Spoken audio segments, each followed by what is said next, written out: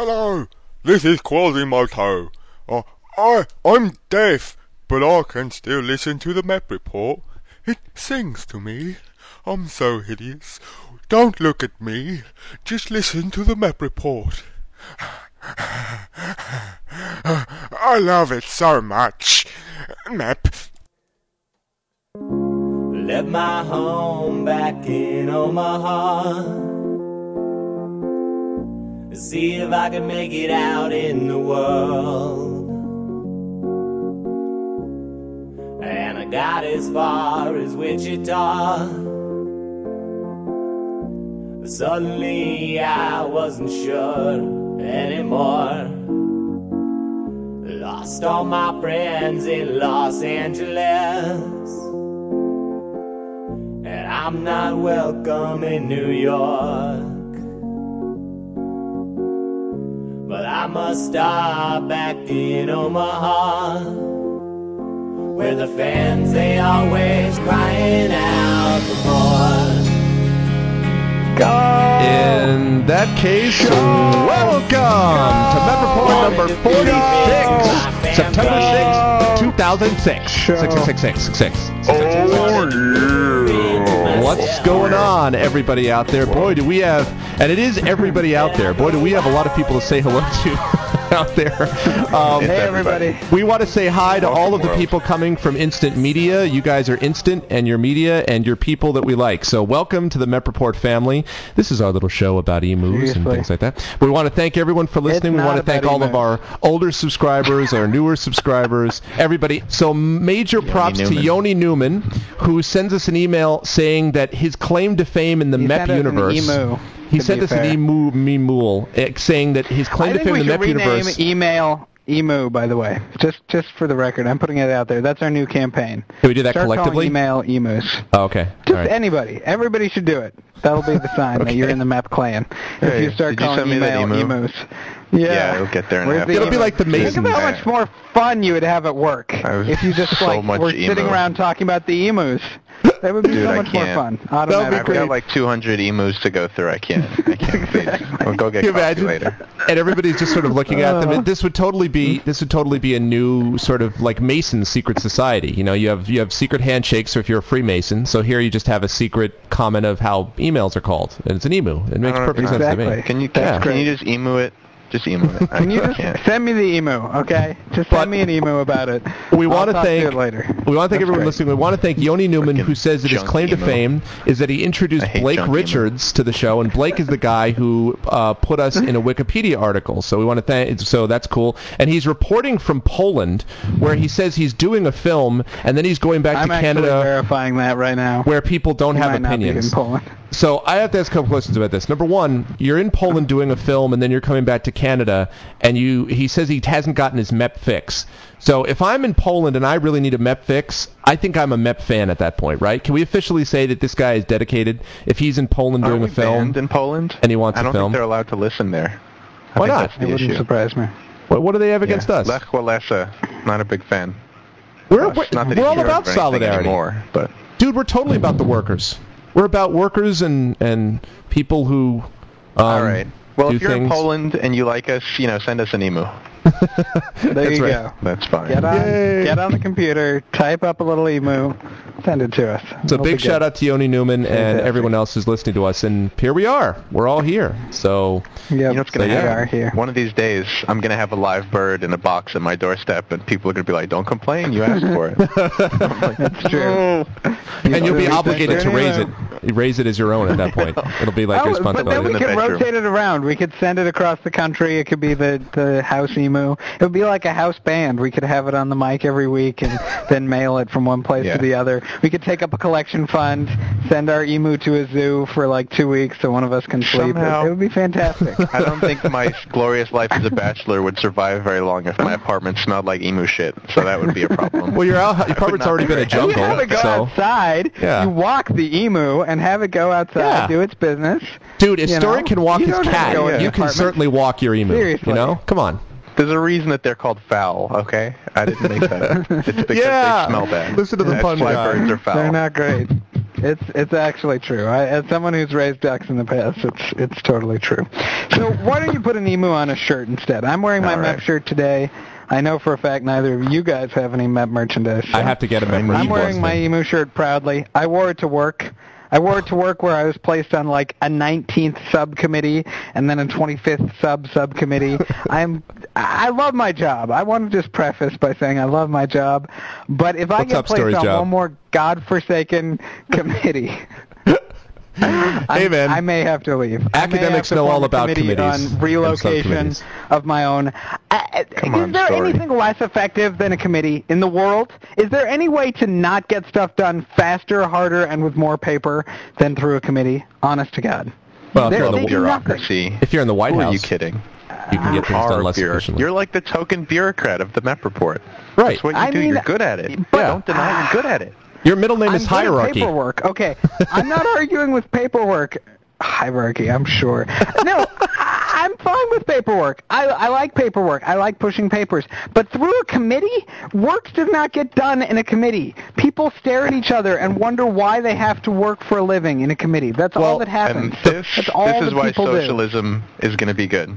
Yeah. Because it's just a giant committee. There's nothing about committees. But see, the reason is... It's all about committees. It's socialism is totally about committees. Democracy is about committees. You've read Animal Farm? In America. Have you read Animal Farm story? I know you have. And all of it is about committees. Then why would you ask? Committee after committee, because I wanted to set you up.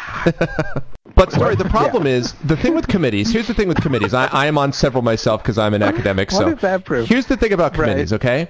All of these committees never have exciting enough names, okay? So I'm on a committee that's called the Admissions and Academic Standing Committee. And it's like, it's okay, but it's not particularly exciting.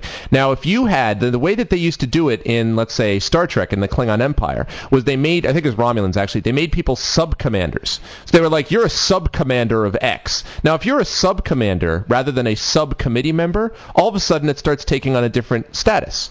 So if you're on the committee to crush poverty in the inner city, that's more exciting than being on the pushing papers subcommittee. You see what I'm saying? You just need a title. Can we go back to where I'm... I'm a commander, you're a sub-commander. That means you do whatever I say. So that means if you're a sub-commander, you're worse than just an ordinary member. It's like we have commanders, we have committee members, and then we have sub-commanders who, mop the floor.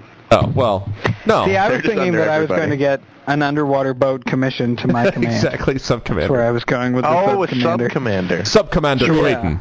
But no, seriously, Story, that's what you need to do. You're very good at doing. You do the highlights and the labeling for all of our shows. Why don't you just come up with some cool original names for the committees? I think that'd be easy to do. What does it do? I still have to sit there for hours doing nothing. But you could be working. That's true. Which you love.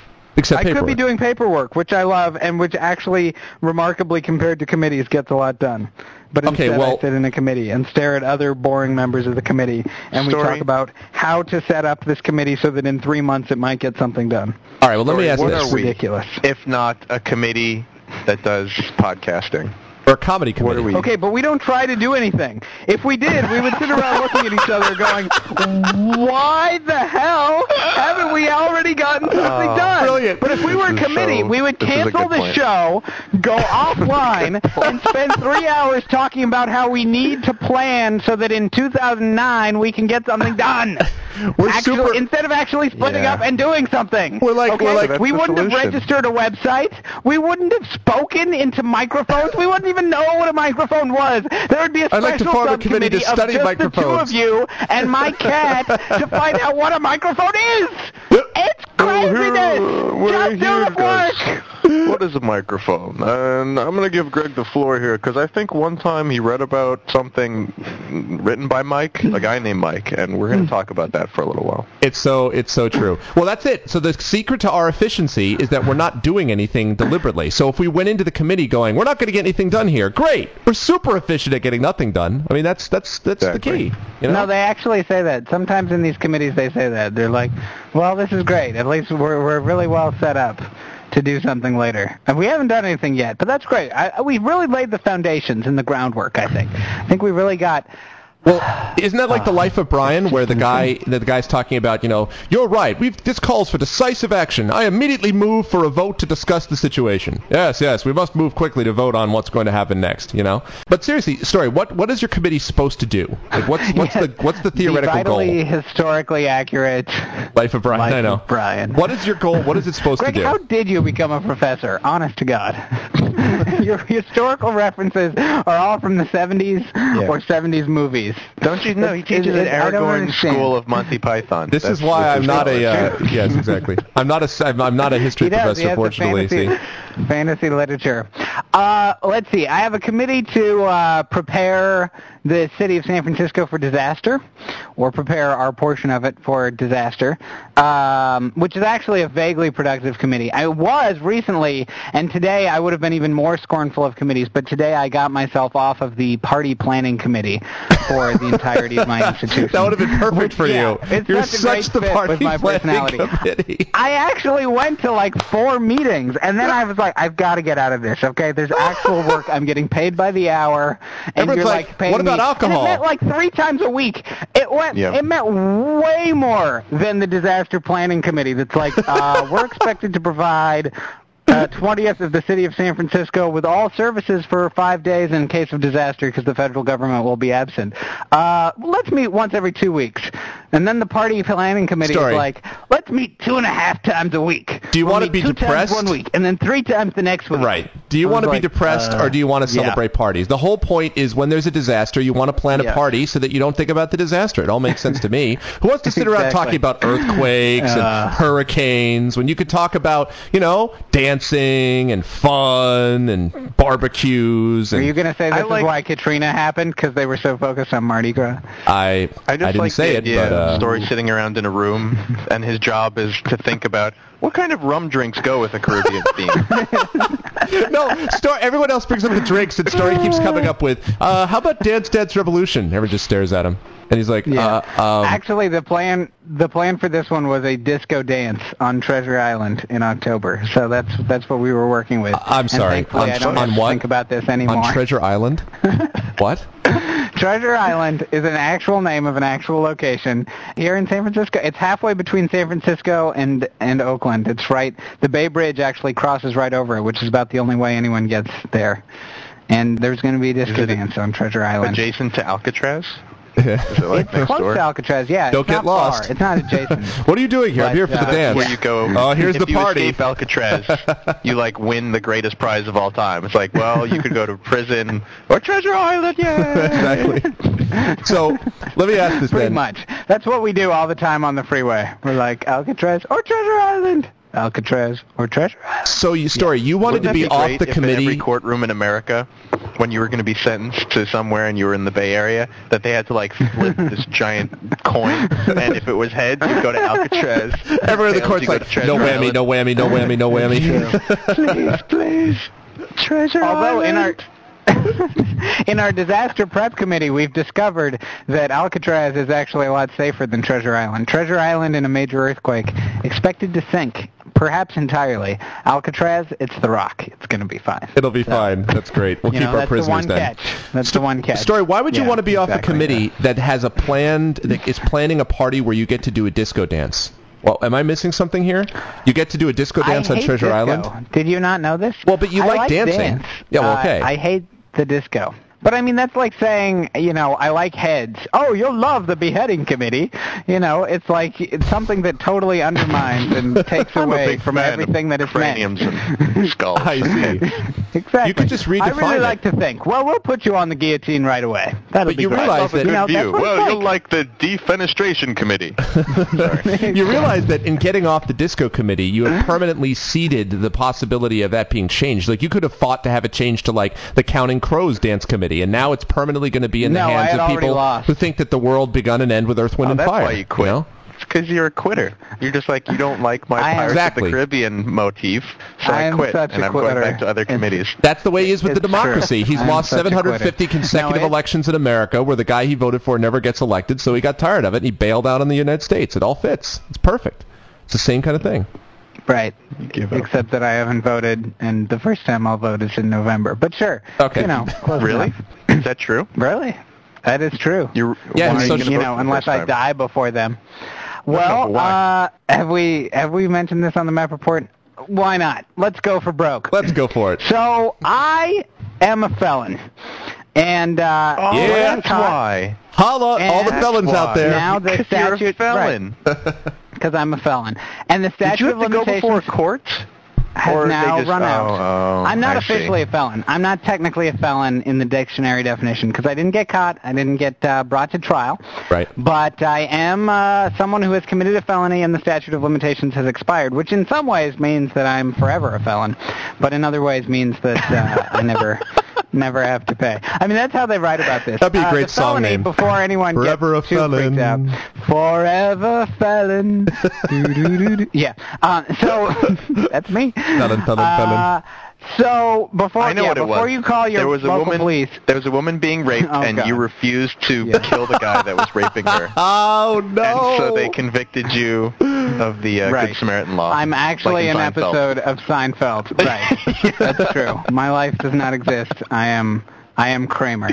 That's who I really am. You were caught as an accessory to drug use because of your long hair.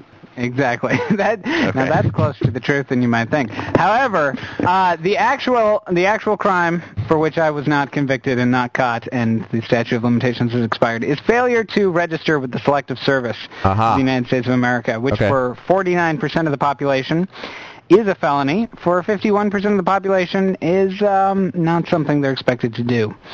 You're referring to cripples, right? Yes, and phagogenicize disease. Right. Disease. Oh, boy. Also known as women. Yes, it's actually women. Oh, right. Yes, great. and I'd like to apologize now on behalf of the Mep Report for claiming that 50% of the population was cripples. That women are cripples. That's not a claim. We'd like to apologize for everything Russ says, but that would take too long. Yeah, you can. So retroactive. It's retroactive for everything. You just quitters. Right. Reparations. Russ is going to pay you all reparations for it. So just email your request to Russ@mepreport.com and he'll get right back to you with a check.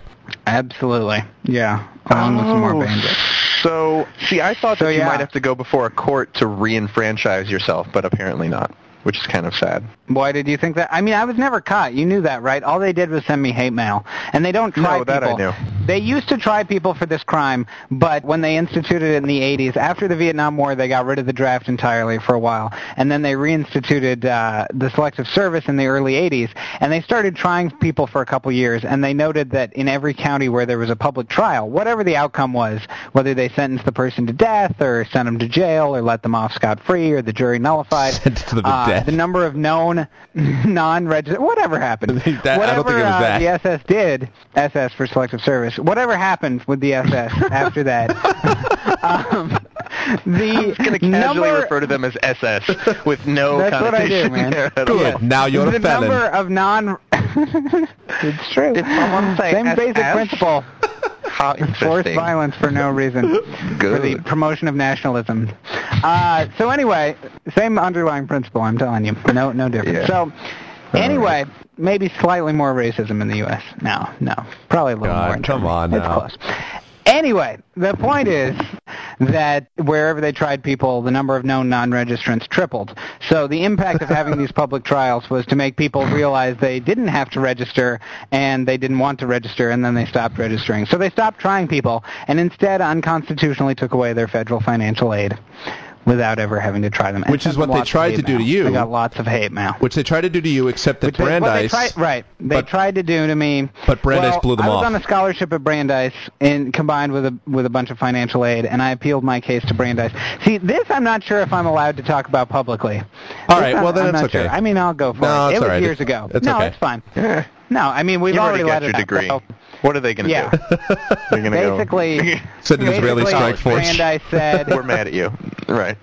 Yeah. $100,000, Brandeis said please. they would make up for the... Right. So Brandeis said they would fund my financial aid directly without processing a FAFSA and circumvent the whole federal requirement that to get financial aid money. But it wasn't federal financial aid money, so they weren't committing anything wrong. But so one of the appeals board upheld my case, and I got to continue to go to college. It is one of my favorite stories, though, about Brandeis in general, because I was just like, it was the greatest, big FU to the federal government. Like, Brandeis was just like, you know what? No. Yeah, how about this? How about you do this? Private property. Oh, you like private property, don't you? Oh, we're a private institution. We'll do what we want. Thank you. Have a nice day. I was just like, good. Good. Yeah. Because it was so ridiculous. Because I remember you going through that. In an emu to the feds too. Yep. Yeah. That's right. So. And it was that emu was hand delivered in a laptop computer by an Israeli strike force. So it all came together. They just parachuted in. True. They went to I guess at the time it was Bill Clinton's office. The case. And then they went to him and they handed him the thing and they said, "Here." And he's like, "Okay, I see." Yeah. Jews aren't so bad now. All of a sudden they're harboring felons and saving you from the federal government. And then they were like, "Why are we helping Story Clayton? Is he Jewish?" And they're like, "Never mind." I know. I'm just kidding. Yeah. I'm like, what are you anti-Semite saying? Yes, because Israel equals all Jews. No. The Zionist government stands for all Jews. Clearly not true. Sure. That's accurate. Obviously not. Clearly not true. But anyway, wow. So now the statute of limitations has run out, and I've decided to take up a provisional social contract with my alleged country and try to vote in their elections and pad the Green Party's standings. So this November will be the debut of Story Clayton in the ballot box. Story Clayton, actually, voting it will member. be the second time Story Clayton has been in the ballot box. I actually voted when I was 12. I filled out my mom's ballot in 1992. I was going to say, that's when you were first convicted of a felony. Right. You impersonated an adult in an election, and they arrested you. Story's life is just a patchwork of felonies that nobody knows about. And then there was the time you ripped a styrofoam cup in 4 pieces, which is a felony that's never been taken off the books, and you're a felon for that. We already have on file the time that you stole from a foreign vending machine and broke the law. Right. That's right. You could be extradited for that. That's international law right there. Hardly a felony. Yes. Grand we didn't take any of the candy back across the border. The total value of the candy stolen was at least 5 pounds. I'm sure that's extradition worthy. Yeah. That's fantastic. For more information on that, please refer to the Hanger-Smith highlight of that report. He fell in his balls. He stole candy. We hate him. Sorry, I'm channeling 11 months ago. Carry on. Well, congratulations, Story, and everything else. Fantastic. Oh, while we're on the congratulations front, we have a birthday to celebrate, and we would like to wish Russell Guberman... Can we sing? A birthday. All right, ready? Birthday it is? Greg? Yeah. It's Roger Waters' birthday. Happy birthday to you. Happy birthday to you. All right. Thank you. Happy birthday, dear Russell. Happy birthday. Great. Good job. You're 27 years old. Woohoo. Yeah. Birthday with lag. Singing with lag is always fun. That's right. This enters the 6-month period of the year. Some people know of it as fall and winter. I know of it as the time that Russ and I are different ages. Then in February, Russ and I will be the same age again. Right. And sadly, Greg just misses sharing any of these times with Russ and myself. That's correct. I actually, my birthday is in a week and a half, but I'm not quite in the same year camp as you guys are. Yeah. So I've got to say, 27 does not feel different than any other age. You are my father. All right. No, that's impossible. No, but what is it you're saying, Russ? What does it feel like to be 27? It doesn't feel. There's no feeling. I take, as you may imagine, as somebody who doesn't care very much about death, I also don't put a lot of significance into birthdays. This should be a big shocker to everybody. He's already so old that he's gone numb. He's lost all feeling in his legs. Exactly. 27. Right. I remember when I was 25. That was a great time. I don't even celebrate. I don't tell people that it's my birthday and hope that they do things. I don't do any of these things. I'm enjoying today. I like today very much. It's good. It's a spiritual thing. And I kind of feel like that, this is going to make me sound less like an atheist, but that the universe occasionally will provide cool things. Like I feel like it did last weekend, where I had like the most fun weekend I've had in maybe 20 years or something, going to my friend's wedding in Santa Barbara, and it was sort of provided just in time for the birthday out of nowhere when I didn't really expect to do anything. So that was really great. Oh, that's cool. Yeah, I went to a wedding. All weekend. It was an all-weekend long wedding. It was like a Friday bachelor party, Saturday crazy festivity, Sunday wedding. I'm still recovering. That doesn't make any sense at all. I wouldn't know what that would be about at all. Mm-hmm. That's crazy. Yeah, crazy exactly. We're against crazy festivity weddings. A weekend of festivities and wiffle ball games. And the guy, or rather I should say, my friend's bride, her dad, just so you guys know, wait a minute. Was the you're original... You're like the guy, or should I say my friend's bride? I was like, Well, I was going to say the guy who paid for everything. Okay. So in other words, who's not the bride's father. Right, the guy who's not the bride himself, which would be really confusing. He was the original marketing director for Microsoft, and he coined the term Windows. So yeah, it was fancy. If only there was some money involved. I know. If only someone could have paid for this thing. Please tell me you dropped the MEP Report name 100 times. Yeah. Please tell me. You're like, well, you know the MEP Report. That when I think of Microsoft, the MEP Report. I think you should release it with Vista. It should be your entertainment program. It comes standard. Yeah, all of a sudden we get dragged into a lawsuit. Every Vista. We're in a lawsuit. They're like, look, we understand having Internet Explorer as part of the architecture of Windows. We don't understand why the MEP Report has to pop up when we press the Start menu. Like, seriously, why is our cursor an emu? Why is, like, Story's voice go, go when we, start a program? Why is this necessary? Oh, we should totally make the MEP Report desktop theme. That is so... That'd be awesome. Maybe somebody out there could do that for us. We got smart people listening. If anyone out there wants to make a MEP Report Windows theme, you guys would kick ass. First person to do that gets a guest spot on the MEP Report. If you are an Instant Media listener, feel free. I know we talk about this when we have messages, but do feel free to call in, because the last dude that called in threatened to set himself on fire if we didn't like him enough. That's true. And I just like to think that that's not the only effect we have on people that listen to the show. And we have put guests on here before. We'll have other reactions then. David, who called in, or I will set you on fire. Hopefully Yoni will get on here. We're going to get Yoni Newman on here. Hopefully, got a Jeff flavor, so I want to take the Jeff flavor out of my mouth through the call-in. Yeah, it was great. It wasn't perfect. I want to tell you guys a little story. I don't really know how to set this up, other than to say that I'm pretty sure that at one point in a former life I was a samurai warrior. I think I was. And the story and I are like, of course, what? It occurs to me, and I think by the end of my story, I didn't even laugh. You guys are going to agree with me that this philosophy makes a lot of sense. I think both of you will agree with me about this philosophy that samurais are really cool. Not only because everyone thinks samurais are cool because they do cool things and they have swords and they don't, use guns, but they kill people. All right, we know that they're cool. Yes. But there's another reason why they're cool that is less advertised than the normal reason. Every samurai, as far as I know, from what I've read, that followed the Bushido code, they had two swords, right? The one sword was the katana, which was the cool sword. Then they had another sword, which I believe was called a wakizashi, and this is supposed to be true. Okay, waka, waka, this was a short sword Sorry. that they carried in a sheath next to their regular sword, and this was called their honor sword. And basically, if at any point in time a samurai felt that he'd been dishonored or he'd committed a dishonorable act, he would commit seppuku, which is where he stabbed himself in the abdomen with this wakizashi. Yes. I think that we should use these swords now, all the time. I think it makes sense. Is this why your weekend wasn't perfect, because you were tempted to kill yourself with an honor sword? Yeah, because at some point I definitely wished that I had a wakizashi with me, and I would just been like, I've been dishonored! Okay. I would have done that. Here's what happened. We were at the That would be really dinner. good for the show. Yes, that'd be great. Story and I welcome to the MEP Report. Russ is dead after committing seppuku. And how's everyone? And welcome! Oh, that's really funny. I have a quick, witty joke about that. Yeah, it takes a long time to bleed to death. I might have still been able to be here for this show. I do have a sword in my guts. I'm not dead yet. Oh, God. You're here with the final moments of Russ, and coming up, the tape of the Crocodile Hunter. Okay, that poor guy. I'm sorry about that, by the way, that poor guy. Anyway, sorry, on you go. So we were at the wedding dinner, and when, very few people are single people at a wedding. You bring people with you. There are a lot of couples. And so if you're single people, you sort of either gravitate towards each other or, push towards each other by all the stupid couples who are like, well, you should hang out with them because they're not with anybody, and that'll be great. So this was a little bit annoying. I didn't really appreciate this, being the single-ish guy that was there. So there was this... Right, exactly. Sort of single? Pseudo-single? But not exclusively. This is the agreement that we have, which was, and it was great when I talked to podcasters about this. We were just like, basically we're dating unless at some point in time we both declare that we want to go steady. And I think that's the way that should be. That should never be assumed, in my opinion, now that I'm dating for the first time ever. Is it like in a card game? You just flip over the table and you're like, oh, I declare, I know. In the ballroom with the candlestick, we are going steady.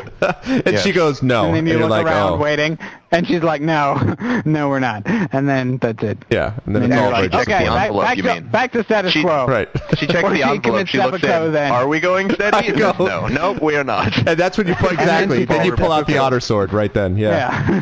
Then you're like,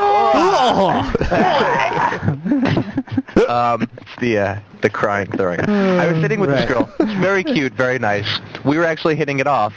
she was like making Jim Croce references. It was fantastic. She was like, I love Jim Croce. Like, you love Jim Croce? Oh my God. She likes classic rock. But I'm not going to do what I used to do. I love you. You love Jim Croce. No. I'm going to take a step back. She'd be like, that's cool. That's excellent. I'm glad you like that. I'm going to be very reasonable about my response.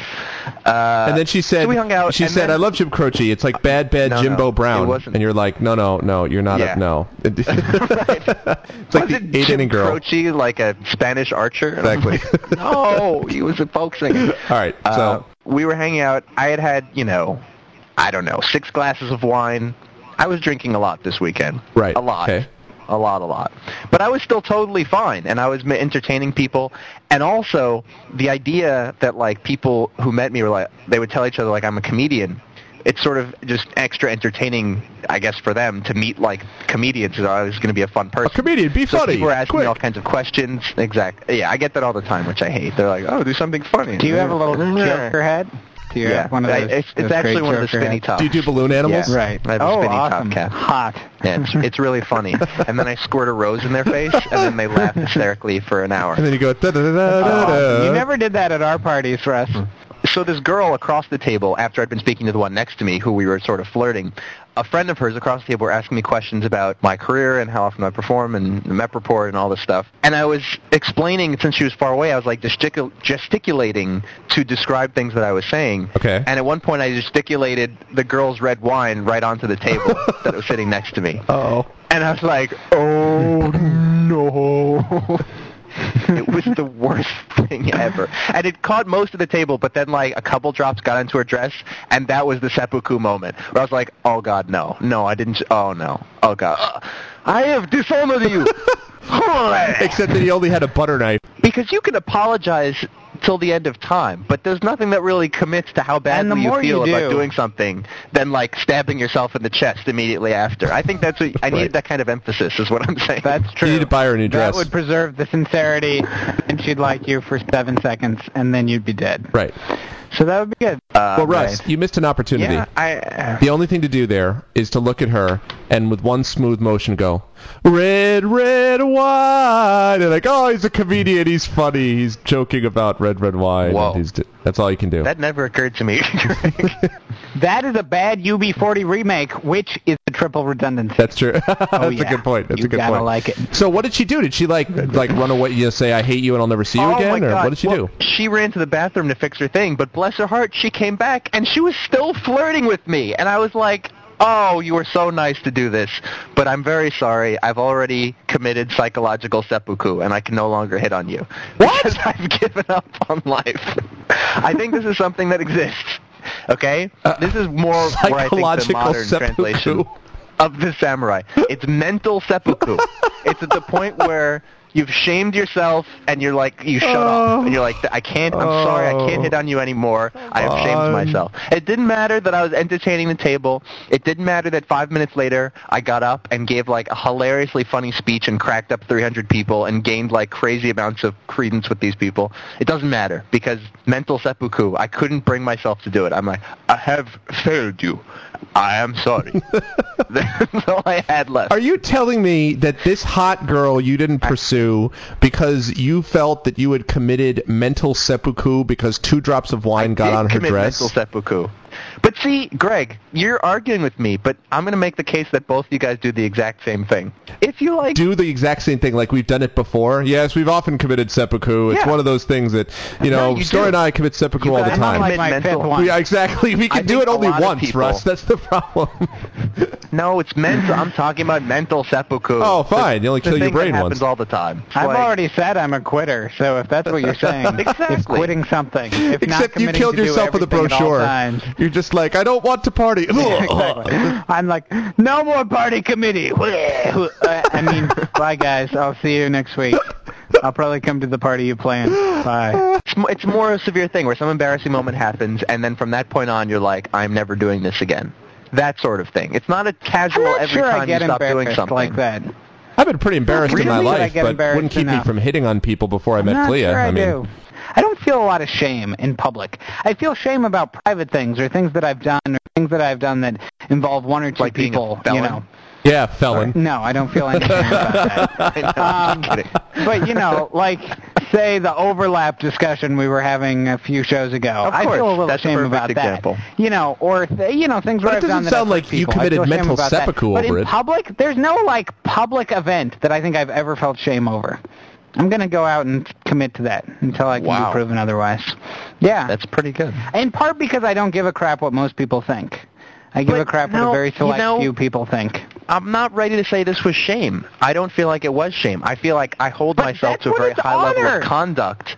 Honor is shame. Honor and shame. They are the yin and the yang. Good reference. I think there's a hair to split here, which is that I hold myself to a very high level of conduct, and if I fail to meet that, it's not that I'm embarrassed or that I feel like don't look at me. It's just that I don't feel like I can interact with these people on the same level anymore because I'm just like, well, I screwed up. I'm looking that up in my dictionary. Shame. Find like that's 8 called definitions shame. of shame. Look, that's called shame. It is. And I mean, it might not be embarrassment. I'll give you that, but it is definitely shame. And it sounds definitely shame. But this sounds exactly to me like the whole situation with the podcast just a couple weeks ago, where she's like, "Don't walk me to the door. Walk me to the door. I break up with you." It's like drops of wine on your dress. You're the best girl in the world, but that's it. I've got to leave because I spilled wine on your dress.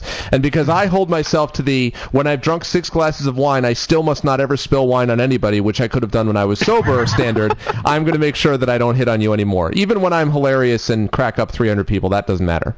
I mean, WTF is all I got to say to that. I'm not going to argue that mental seppuku is not like a severe form of behavior. Like it is. Mental seppuku. I'm not going to argue that mental suicide is not an extreme form of behavior. I'm glad.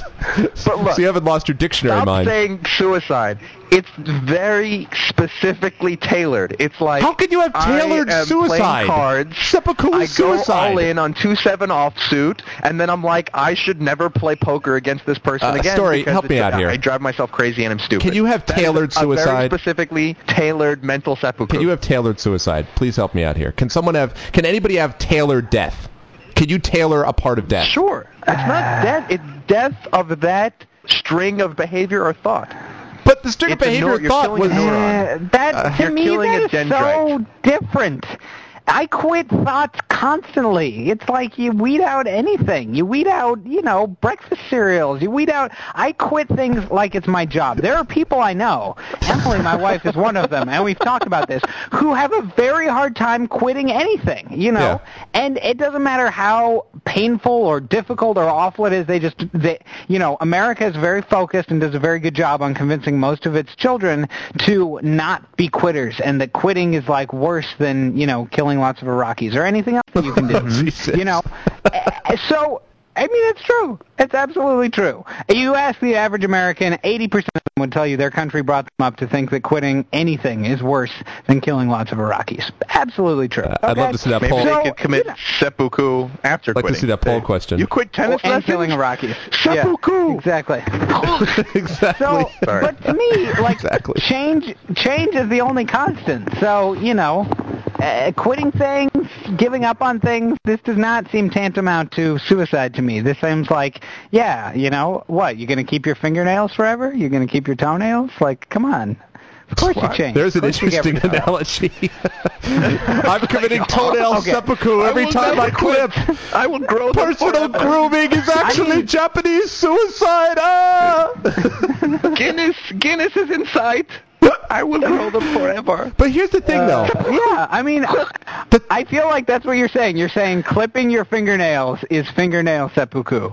That's what I feel like this argument sounds like. Yeah, exactly. How can stop flirting on a girl that's interested in you being the same as clipping your fingernails? No, really? not one example. But then you're like going in and bringing it into all this other stuff and saying, whenever you quit something or leave something, I just don't think the extension plays out. I think in your story it holds true, but in general it doesn't make sense. I don't think it holds true to his story either. Because this is ridiculous. The first time I ever thought of it. I'm sorry. The first time I ever thought of the concept. No. Okay, right. So, therefore, maybe I don't have any other good examples yet, because this is the first time it occurred to me that this exists. And so I'm trying to figure out if it exists or if it's just a one-time thing that I made up. I so don't agree on this because this so works against the major principle in my life, which is redemption. And if you commit seppuku, redemption is clearly not a possibility. Here we go. Like, how you could not... This was your opportunity. When you got up and made everyone roar, you became the hero of every every 80s, every 80s teen movie, and also, like, All Good Things on Earth, which was you made good. You made a mistake, you got beaten down by the evil guy, but then you came back and you won.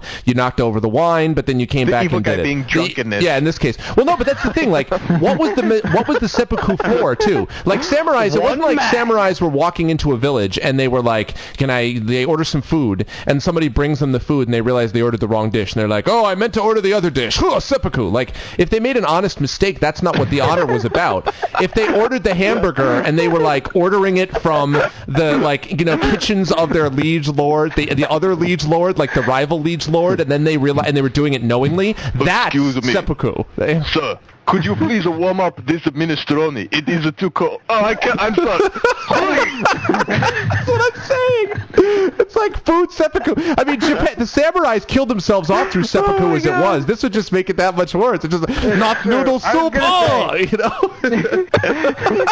You just walk into a restaurant and there's like 57 courses and one person quietly eating their meal, looking around scared, and they're like, I'm sorry, could I get some help here? And that person like runs away screaming, and you're like, nowhere to eat. It's just like every order from a samurai is just water. I'd like water. Please bring water. The Worcestershire sauce. Just bring water. If we lived in a very honorable society, that would be what everything would be like. Great. That would be what a great society. Good Lord.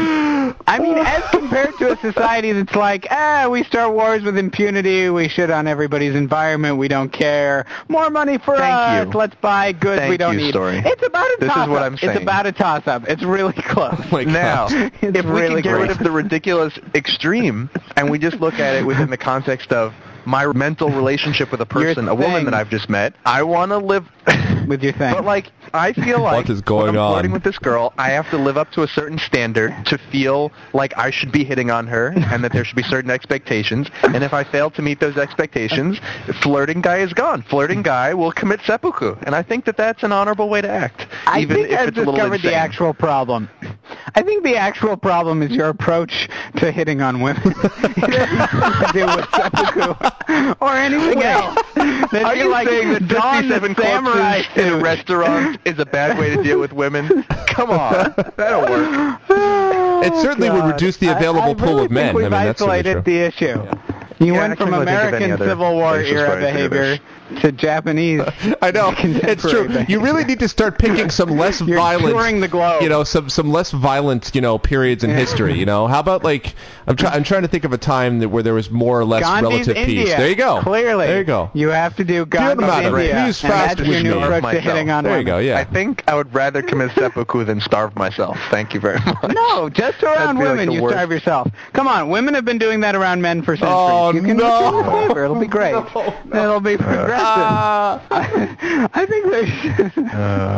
Jesus. Have I gone too far? Is the bulimia seppuku line too much? Is that too much? Yeah, because it's much better than the way you interact with women's story, is that you tell each and every one of them that in a non-gender biased society, they would all be felons. You are all felons! 51% of you! Criminals! Yeah, and that's... Throw them in jail. And to be fair, that's the only reason they can have a law like that on the books. Because in the second that they mandated that women sign up to go kill Iraqis, it would all be over. It would all be over. It would in the second, everybody would be like, not my daughter! Daughters are supposed to pick flowers and wash dishes. What are you doing? And that's what they'd say. It's ridiculous, or they're supposed to have jobs, but not really do anything that men do. What is this? It's ridiculous. Because we recognize the killing is actually wrong, because we forbid half the population from doing it, and we just don't want to admit it to ourselves because we believe in testosterone or something. There's no acceptable part of this interaction with women where it's like, I have to live up to a certain level of conduct or I don't deserve you. Can't that be? I think that can be valid. Oh, no, that's fine. For example, if you're married and you cheat on someone, you should stop interacting with them. Or, this is a little more subtle, to be fair. This is not adultery. That's an example. Right. But I'm saying, that would be... Standard. Certainly there are examples of the principle. For example, adultery. So, I see where you're going with it. I don't think it's unreasonable. But I think, to have a high standard of hitting on someone or flirting, it's such a seedy thing anyway to have a high standard of. It's like... I don't know, you're going to have, the best one-star restaurant ever, and you have to live up, you have to have a certain number of rats on every plate, and a certain number of, seedy-looking waiters who don't do anything, and how is it seedy to like flirt? How do you have a principle what is wrong of this? With flirting? Hitting on, I don't know. Having it codified, it just seems a little seedy. I mean, maybe it's not seedy. It's not overtly seedy. The practice but it's not like an honor thing. Okay. It's not an honorable I'm trying to understand thing. It's not something that are. plays into the honor code. To me, and this is just gut reaction. It's like I'm not necessarily defending anything I'm saying. I'm just speaking to fill time or something. Well, that's what we do. That's fine. Right. So, I'm not saying I absolutely commit to this, but basically hitting on people seems like it's something that's sort of borderline enough that it doesn't have an honor code govern it. I mean, it used to, back in misogynist chivalry days, I suppose. But, that's when people slept in beds with boards. They did. And they carried katanas if they were cool. So speaking of more subtle forms of adultery, this brought me back to the thought of, okay, yes, I'm dating somebody, right? But we haven't made any mention that either of us are exclusive. And in fact, we've, explicitly said we're not exclusive until we say we are. But even so, I still felt a little guilty, because this is the way that I am, about even like flirting with this girl, which may very well have contributed to the mental seppuku. Probably did. But this was the great thing. I got home, and I am the podcastress who knew that I was going to a wedding. And so first she started asking me a bunch of questions about how many strippers were there. And I was like, there were no strippers. We had a very tame bachelor party. We went to a steakhouse. We played poker. I drank 17 beers, but there were no strippers. So that was fine. So she was like, oh, okay. And I'm like, well, what did you do this weekend? She's like, I went to a strip club. And I was like, what? That's awesome. That's tremendous. But she was serious. She and her friends went to I bet. a male strip club. And I was like, did you... I felt like she sort of hedged her bet. Like she wanted it to be even because she assumed I was going to be getting strippers. So she's like, I think so, yeah. Strippers too. Screw that. So now all of a sudden I have this like great edge that she didn't expect. Mm-hmm. It's awesome. And I think that parable proves exactly how uncommitted to each other you are. It shows exactly how you're not thinking in terms of evenness or evening out or as a relationship at all. You're just, Oh. Well, it's part of my Bushido code of dating, which is that I hold myself to a higher standard than is reasonable at all times, which leads to me being an insane person. Oh, don't get me wrong. I mean, I think dating non-exclusively is bizarre and weird, and, I don't know. It's weird. So I would be perplexed in your situation also. Don't get me wrong. This is the one last thing I want to touch on. If Greg is still alive, I mean, he might have committed seppuku like 25 minutes ago. I think he did. I can't vouch. I think I heard Greg the is dead. Okay. Oh, sorry, I'm back. Hopefully they cut it. I made it back. What? The pain. Okay. I was waiting for. I was just like, okay, maybe you guys aren't in the same camp with me on the mental seppuku. I thought I was going to get more support there, but that's okay. But this, I know I'm going to get support on. There's no way you guys are going to argue with me about this. The whole thing about strippers, which is, the podcast just apparently likes this. She, enjoys, and, strip clubs for women are different, as she tells me, that they just, it's like a party, and they're all just hanging out, and, some of the people they happen to be mingling with are, naked stripper men. Sure. And that's just, it's like a party with... Right, okay. And this is enjoyable for them, I guess. I don't understand strippers. I don't understand. Not why they do what they do. Amen. You don't understand why people like them? They do it to make money. Or you don't understand them? Right. Can I get an amen? I don't understand why people like strippers. Here's my argument, and I'm sure you guys are on board with this. Oh, dear God. I am. Is Put the dog down, Damien. Strippers are like Disneyland. You have to be pretending from minute one. Because, look, they don't like you. It's a small world after all, the whole meaning. At no point in time are you going to believe that they actually like you or are attracted to you at all. They're doing their job.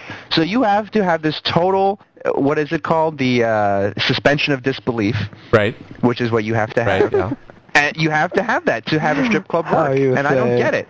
Because wouldn't you rather have someone actually like you and do those things? And doesn't it lose meaning when they don't like you and aren't attracted to you at all? I've always said that because you pay them? I've always said that, like, in terms of, first of all, the reason that I don't, this is the way I sort of always looked at, even before I was married, I had no interest whatsoever in strip clubs, because I was always just like, I'm not a voyeur, so I'm really not interested in watching someone be naked, and I'll just, I'll just leave it at that. But when I married Clea, everyone was just like, oh, well, why don't you going to do a strip thing for the bachelor party? I'm like, yes. So I'm marrying the person that I think is the most beautiful person in the world. So clearly what I want to do at my bachelor party is spend the whole time stuffing dollar bills down the pants of the runner-up. Yeah, exactly. That's what I want to do. Let's give the money to the runner-up. Right. Like, seriously, hey, that would be pretty good, Greg. If the stripper that you got was the runner-up in the whole world, you would have to give her some props for that. Exactly. Like, wow, somehow you were the second most beautiful woman on the planet. That's amazing. But no, it's true. I totally.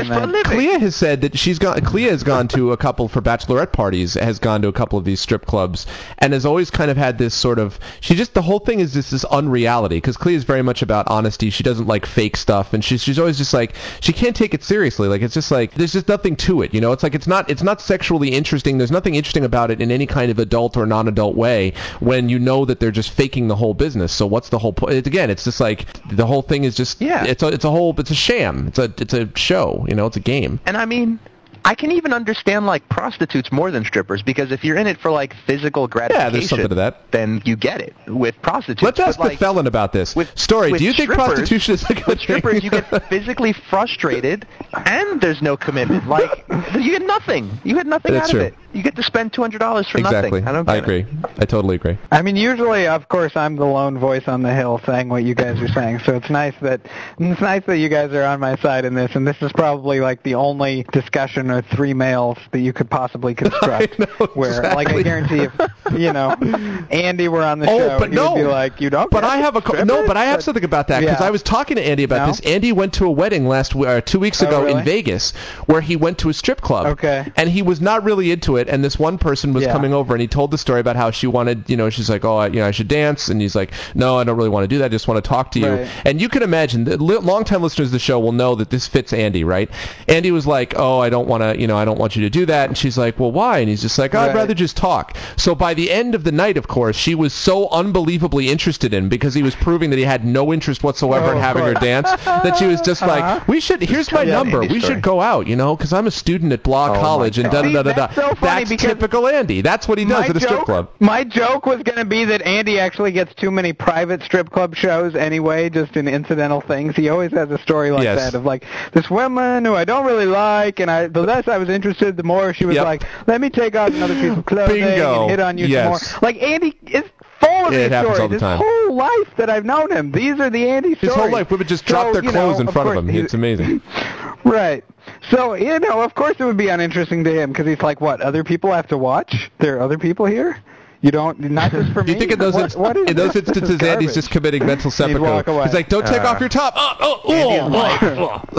Andy's life is a VIP room. That's really a nice spot. Andy's life equals VIP room. Really amazing. You guys saw the movie Showgirls, right? Go ahead. Showgirls, which is a disgusting terror. No.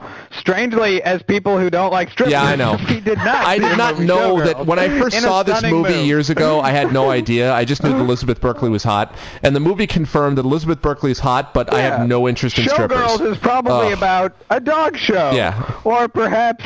Well, no, I mean, I thought... the state of international relations in Yugoslavia. I thought that Elizabeth Berkley was hot. Be about and I thought it was going to be about something other than just stripping, and Elizabeth Berkley is still hot, but that's not the point. It was confirmed that I have no interest in strippers, but it also confirmed that Elizabeth Berkley is hot. You're not for strippers right now. You're doing it right now. Exactly. No, because this confirmed it. No, this confirmed it. That's the point. That means you like strippers. This confirmed it, because I left that movie thinking to myself, boy, I really wish that Elizabeth Berkley was married to me, because this is before I met Clea or anything else. I left the movie thinking that was really the Socratic method has rendered you lost. You like strippers. No, I have no interest in the stripping thing. I don't know what Story is doing, but he agrees with me. All votes for Greg mandated seppuku. I I don't think you can mandate seppuku. All right, Greg, we're mailing your sword. Here it's coming. We'll send it over to you on an email. I've already committed seppuku once on the show, so I don't think I can do it twice. No, the point was that after I was done with this movie, after I was done with this movie, Elizabeth Berkley, I was like, I should go find Elizabeth Berkley and marry her. Not, I'd like to go find her and strip. That was the disappointment. This confirmed it in the movie for me, how much I didn't like it. That's the point. Even now, you're beginning to convince me that maybe there's a point to strippers. Because Elizabeth Berkley. Oh, no. Oh. And by the end of this cast, I will be the lone voice of maledom standing on the hill, saying, no, I still don't like strippers. No. I still don't. I mean, isn't it like... It's like making out with a zombie. It's just about empty eyes. It's like they're not into it. They have no brain. They've eaten their brain. Why would you want to do this when you can find a perfectly viable human being? I don't get it. And then you could leave them because you spilled wine on them. At that point, it would all change.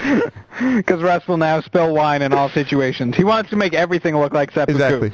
That's where this all came from. It's just the red wine looked like she had committed seppuku. Why did you spill wine on me deliberately? Like, well, seppuku, and then we'll be together forever. Exactly. It is the blood of Jesus. Here we go. Seppuku. Sorry. The blood of Jesus.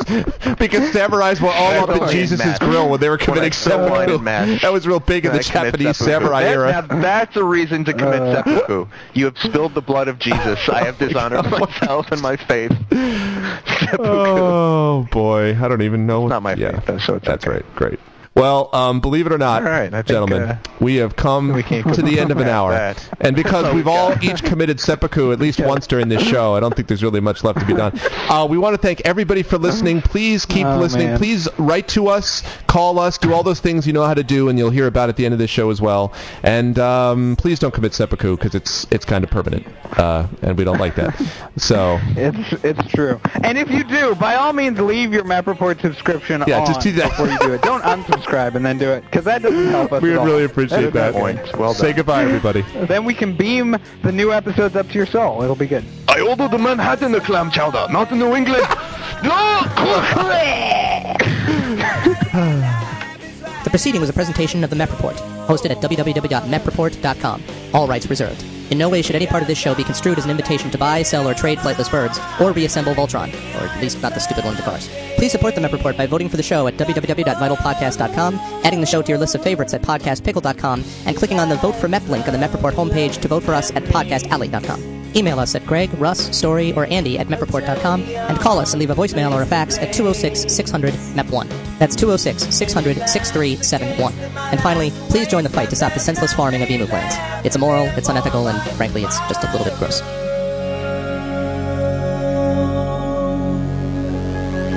Tomorrow's just another day away.